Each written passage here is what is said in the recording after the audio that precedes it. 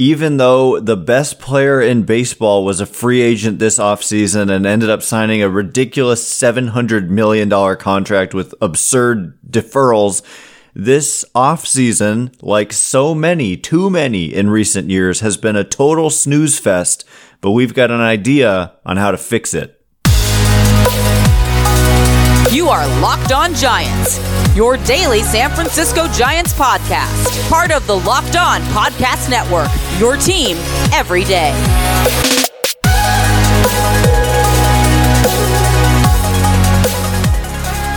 Hello and welcome to Locked On Giants, part of the Locked On Podcast Network, where it's your team every day. My name is Ben Kaspick, and on the show we provide episodes 3 days a week for now, talking about the San Francisco Giants in a way that's data-driven and rational, but also simple, passionate, and accessible to all. I'm a former contributor for the baseball statistics and analysis websites Beyond the Box Score and Rotographs. I've been podcasting about the Giants since 2015, and I am a lifelong fan of this team.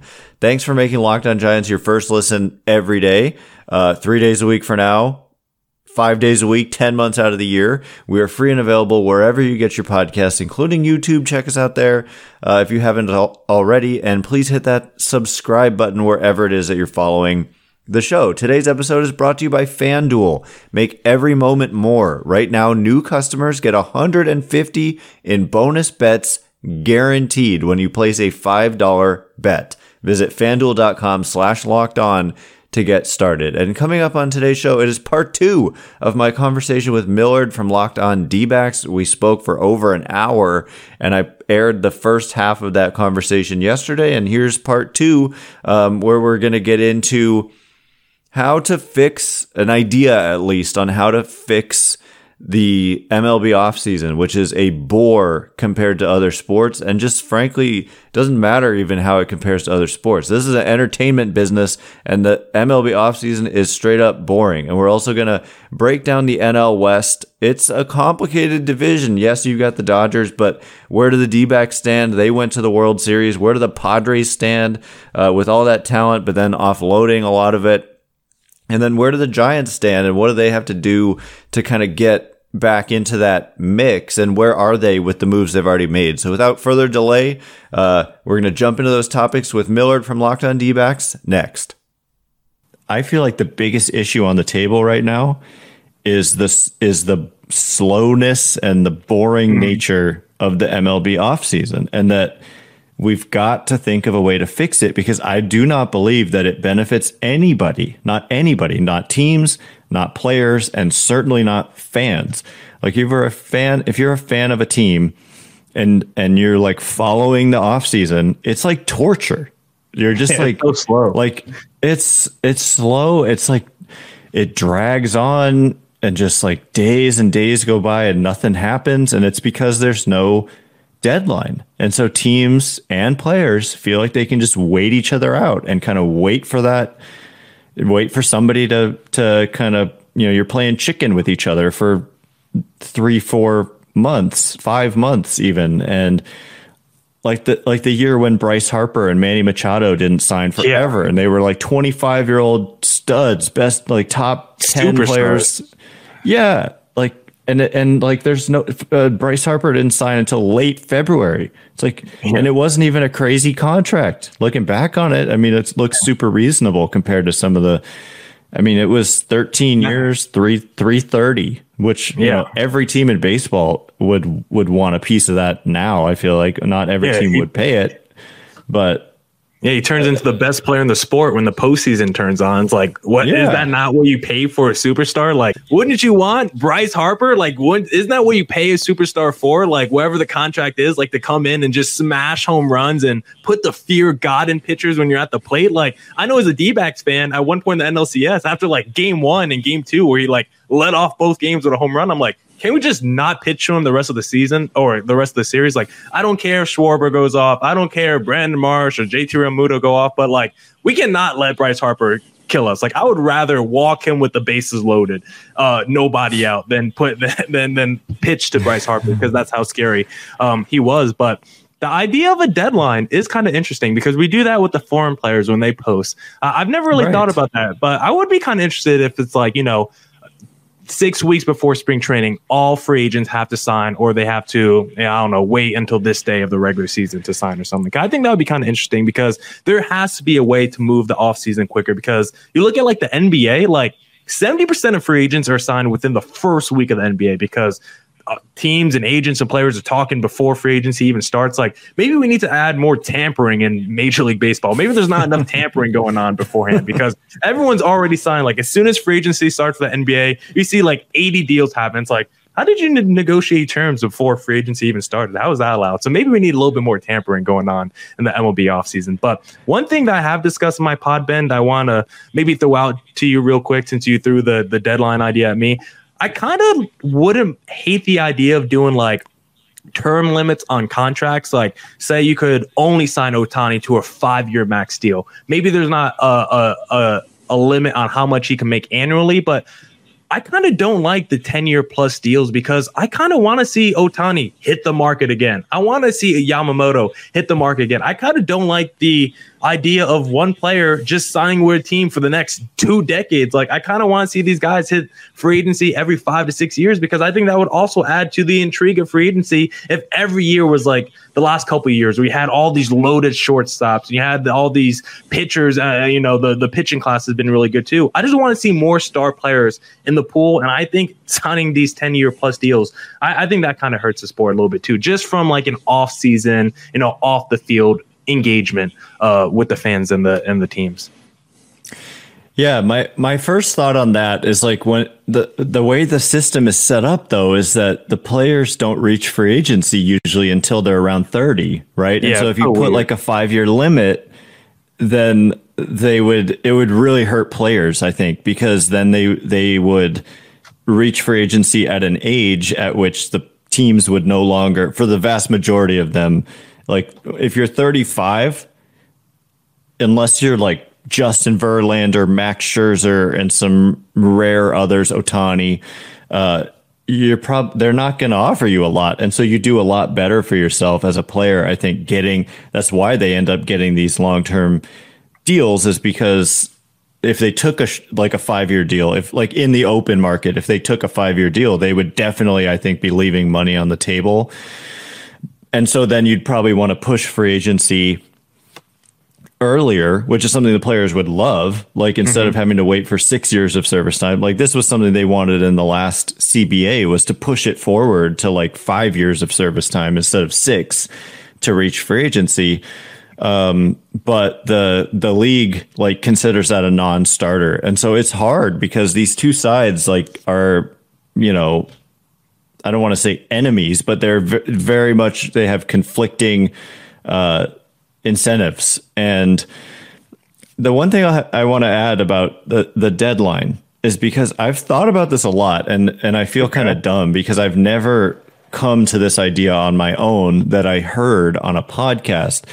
To be fair, it was someone who is very smart and involved in baseball who mentioned the idea on the podcast, and that's the president of baseball operations for the Giants, Farhan Zaidi, said recently on a podcast that I was listening to, he was kind of asked about the slow off season, right?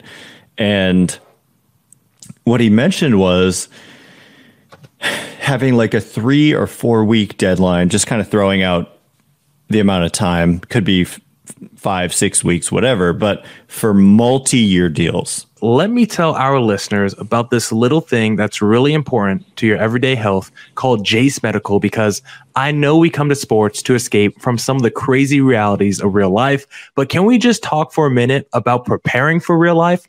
According to the FDA, pharmacies are running out of antibiotics like amoxicillin right in the middle of the worst flu season in over a decade. This is scary. I can't imagine a more helpless feeling than a significant other dealing with the supply chain issue that kept them from life-saving medication that they desperately needed. Thankfully, we'll be okay because of Jace Medical. The Jace case is a pack of 5 different antibiotics to treat a long list of bacterial illnesses, including UTIs, respiratory infections, sinuses, skin infections, among others. This stuff could happen to any of us. Visit jacemedical.com and complete your physician encounter. It will be reviewed by a board-certified physician, and your medications will be dispensed by a licensed pharmacy at a fraction of the regular cost. It's never been more important to be prepared than today. Go to jacemedical.com and use off code LOCKEDON to get $20 off your order. A deadline for multi-year deals. And so that way it doesn't like lock players out if they miss out on the deadline. Because I've always thought like you can't have a deadline because I feel like you can't have the players give up that much leverage where like if they don't sign, they just like can't sign. I feel like that's too much to give up. But if it's a deadline for multi-year deals, the players still probably wouldn't want to go for that. But at the same time, Zaidi did mention that he brought it up, with agents who obviously are on the player's side. And he said he hasn't heard a lot of pushback because they are in the same boat where they don't feel like this waiting game is really benefiting anybody. And for anyone who's pushing back on me listening, like you mentioned, there's deadlines for these international players. They've got these for Korean players right now. It's 30 days from when they get posted, and the Japanese posting window is now 45. It was 30, but it's now 45. But like you look at Yamamoto, he got the largest ever contract for a pitcher, topping Garrett Cole by $1 million. And you look at Jung-Hoo Lee, and you look at the preseason or pre-off-season expectations for what his contract would be, and then what he ultimately got, and it exceeded it by quite a lot. And so to me, if you look at these contracts that these guys with deadlines are getting, they're not leaving money on the table. It's just simply forcing the action. And so I think something like that would be so good for the sport because it is an entertainment business, and I feel like fans hate the off season. And that's not good for the game. And I don't think the teams like it. The agents don't like it. And the fans don't like it. You and I as fans and as like reporters or whatever we are don't like it. And so that's the best idea I've heard, because then, guys who miss out on that multi-year deal, they can still sign and get a huge 1-year deal. Like that's the thing is like if somehow Ohtani didn't get that multi-year deal he wanted, because it wasn't $700 million or whatever. Imagine how much he'd make on a 1-year deal, because there'd be so much competition. It's like we can get this guy without the long-term risk. So I still feel like players would get huge paydays even on 1-year deals. Yeah. I don't know. Certain players would probably be hurt by it, but for the vast majority of players, I think supply and demand would kind of play out, and they would probably end up getting essentially their market value anyway. And I don't know much about the NBA and the NFL and the free agency. I've heard what you said 1,000 times. I don't follow it nearly as closely, but that sounds so much more exciting. And people have said to me well, what's the difference? Because then you just have to wait the rest of the off season. Once all the activity happens, you just sit around and wait. But the difference is you get excited about your team. Christmas comes around, you could buy the jerseys of the players that you got, and you just kind of go into season mode and start thinking about the team that you've built, versus agonizing over what are they going to do for 4 months. And maybe they do something big, but you suffered all the way up to the point where they do something. Yeah, because we're still 4 days out of spring training, and so many teams are still incomplete. So you don't even know the exact roster they're going to have going to next season. But not in the NBA, close. In the NBA, after 2 weeks of free agency, you're my team's already locked in. Maybe you make one more trade or something, maybe a little signing, but all the big pieces, they're already locked into place. So it's you can kind of plan better for the future, and kind of like for our podcast too, it might be a little bit better, planning if we knew who's going to be on the team, locked in for the foreseeable future. So I like that idea a lot of the deadline, because if I'm a guy like Aaron Judge and it's like, I want to go back to the Yankees, but maybe we're at a stalemate on the contract. Maybe I'm like, you know what? Out of spite, I'm going to go sign with the San Francisco Giants 1 year, $50 million. Then I'm going to renegotiate with them in the middle of the season. So I do think that's a pretty fun idea, and hopefully we could get something implemented to speed up this MLB offseason. But Ben, we talked a lot about the offseason so far in today's podcast. I want to ask you, with the Dodgers and the D-backs and the Giants, who we think is going to take the NL West crown in 2024, and what other moves you think your team still might need to make this offseason to potentially win the NL West next season. And if you think the D-backs or the Giants might win the NL West next year, why not go to FanDuel Sportsbook and place a little futures bet down, because the NFL regular season is wrapping up, but there's still time to get in on the action with FanDuel, America's #1 sportsbook. Right now, new customers could get $150 in bonus bets guaranteed when you place a $5 bet. That's it. That's $150 in bonus bets, win or lose. The app is so easy to use. There's so many different ways to bet, like live same game parlays, find bets in the new Explore tab, make a parlay in the Parlay Hub, and more. My favorite thing to do is the same game parlay. Whenever the Lakers are playing a mediocre or below 500 team, I take Anthony Davis over in points, AD over in rebounds, and the Lakers money line. Now, let me tell you, that third leg of the parlay hasn't been hitting as recently, but when it does, I love seeing money go into my pocket. And if you want the same feeling, go visit FanDuel.com/lockedon, and make your first bet a layup. FanDuel, official partner of the NFL.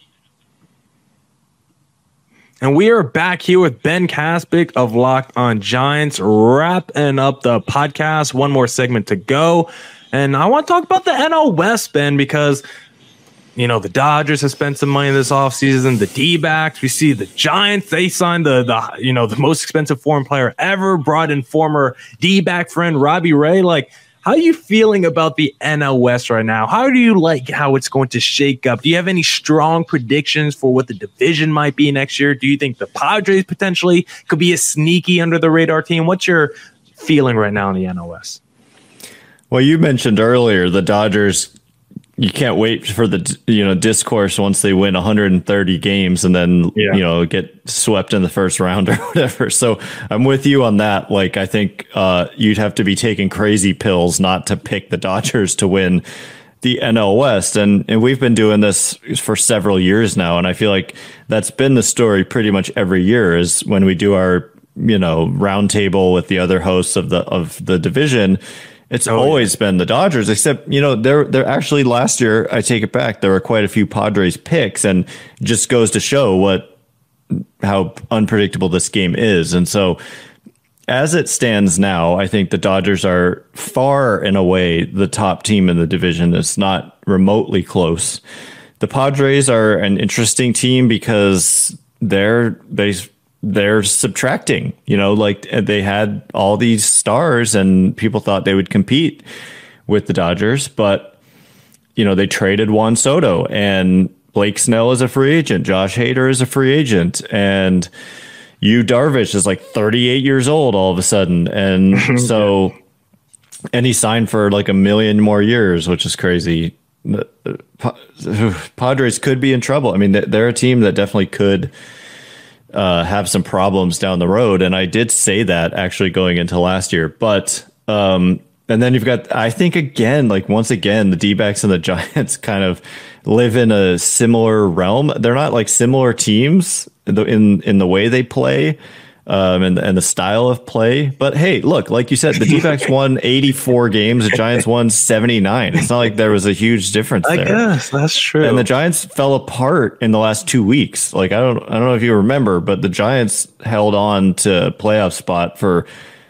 I mean, the D-backs fell apart too in the middle of the season. We did. Yeah, we did for big a while time. There. Yeah, we around the All-Star break. Yeah, we were one of the worst teams in baseball for a 6-week stretch there. Yeah. And it was looking like, okay, like D-backs went down, Giants were coming up, and unfortunately the season continued a little bit longer than I would have liked. I would have liked to stop the count at around 140 games, but instead we played 162, and things went real south for the Giants. D-backs got hot. But I just continue to feel like both of our teams, I don't know, the D-backs probably, I think they look like an above 500 team and a wild card contender, but I don't see them as like a 95 win team, most likely, but somewhere in that 84 to 90 or 88. I don't know. I'm just throwing out numbers.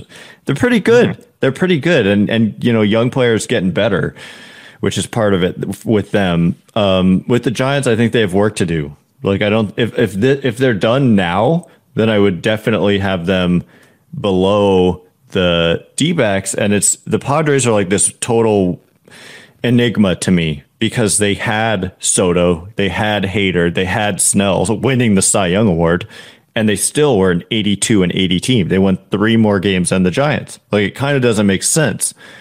And then you lose all those players, but I think they massively underperformed. Like, their record in 1-run games was crazy bad. Their record in extra innings was insanely bad.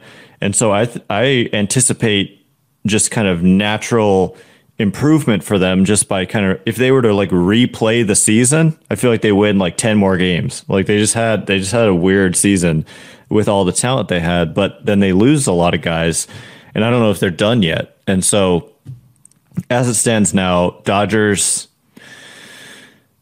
I mean, it might be time to pick the D-backs in second place for me. Might be time, yeah. Better be time, yeah. I mean, they did go to the World Series after all. Yeah. But hey, I think the Giants are not done, and I would not be surprised if they go out and sign another player or two for $100+ million this offseason. Like the top 4, the Boris 4, Snell, Montgomery, Matt Chapman, Cody Bellinger. I see them getting at least one of those guys. And we can go back and roll the tape if I'm wrong and call me out on it. But I still think that they need to do that in order to stay competitive here. Otherwise, they're looking like, depending on how the Padres do, a 4th place team. And I think we know poor Paul Holden and his Rockies are going to project in last. Yeah. So, but with that being said, I want to hear what you have to say about all that, including on the Giants and the Padres and your D-backs. Yeah, I mean, Dodgers will give them the division for now. I mean, on paper, they're going to be loaded.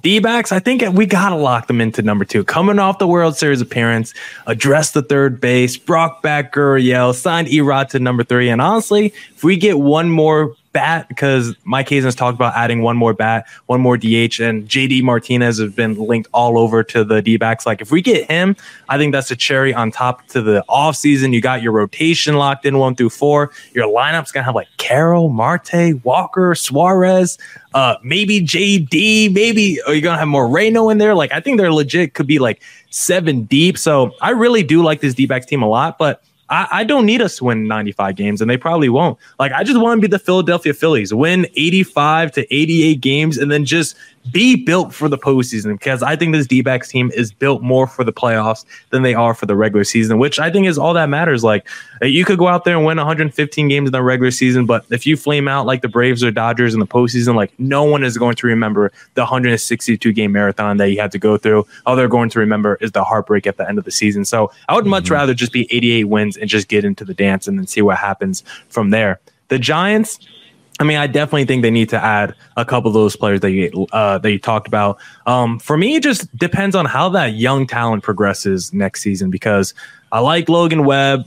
I like a couple other players in their lineup, but if the young talent doesn't improve, if they don't continue to develop, like, it doesn't really matter who you sign in the offseason, because you need those foundational pieces that you guys develop internally to take you to the next level. So right now, the Giants, I wouldn't say I love them on paper, but I don't think they're going to be bad, because I never like the Giants on paper, and then they're always a 500 team or better. So they will probably be better than my expectations level for them heading to the season. And the Padres, I think, are the biggest wild card potentially heading to next season, because if they're bad by the trade deadline, like that could be a full tear down rebuild where it's like the only guy you're keeping is Tatis, and who knows about everyone else on that roster. Like, you might even look at Manny Machado trades. You might look at Bogarts and Darvish and Musgrove. Like, I don't know. Like, it could get really dangerous for that Padres situation, because reports were coming out the end of this past season that they were taking out loans just to meet the payroll and stuff like that. So, like, the way that they built this thing has been so crazy, like giving the money to Bogarts instead of re-signing Juan Soto, trading all that for Juan Soto just to trade him once again. Like,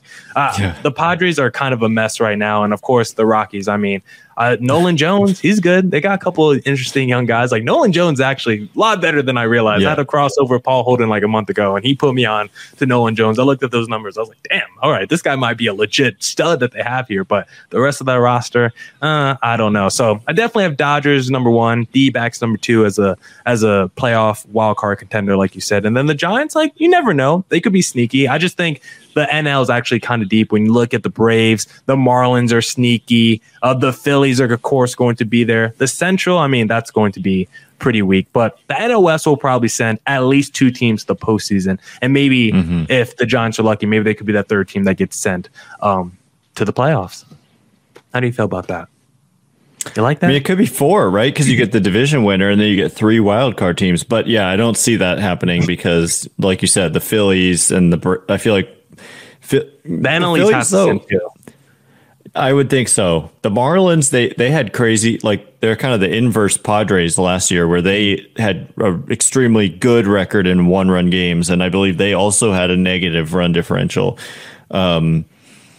And they're kind of a frustrating team this offseason. Just real quick, because it's like there's talks like they're out on Jorge Soler, who was a monster for them last year. And it's like, we know offense is like the only thing that they need, because they're like 6-7 deep in that rotation with like dudes under 25, but yet they don't want to spend money on players who were good for them this past year. Like, I just don't understand that philosophy. I don't understand firing their executive, who I thought was the executive of the year last year, Kim. So I don't know what's going on in Marlins world right now.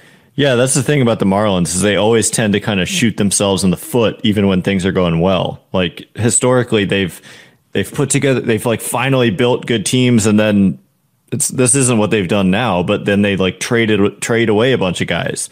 And so I wouldn't be surprised if they kind of took a step back. But I feel like the Mets, I mean, you can't sleep on the Mets either with their... Well, they did trade away like a lot of guys, but still, I feel like you can't totally throw them out as a team that could. They've still got some talent. You know, they got Lindor, Pete Alonso. Starting rotation kind of makes me scratch my head a little bit after you lose Scherzer and Verlander. But yeah, I mean, for the Giants, they basically want. That's a great point, by the way, about the young talent. Like, that is 100% right, that they need. And the thing is, they've got some guys. Like, they've got some guys who have arrived in the major leagues who are pretty high-end prospects. Probably, you know, not household names, but guys who debuted in the major leagues this year. We're talking like 21-year-olds who have really high upside, like Kyle Harrison. Who's the guy we should who's the guy that we should be on the lookout for? That's the young. I'm saying Kyle Harrison. This is a starting pitcher, left-handed pitcher.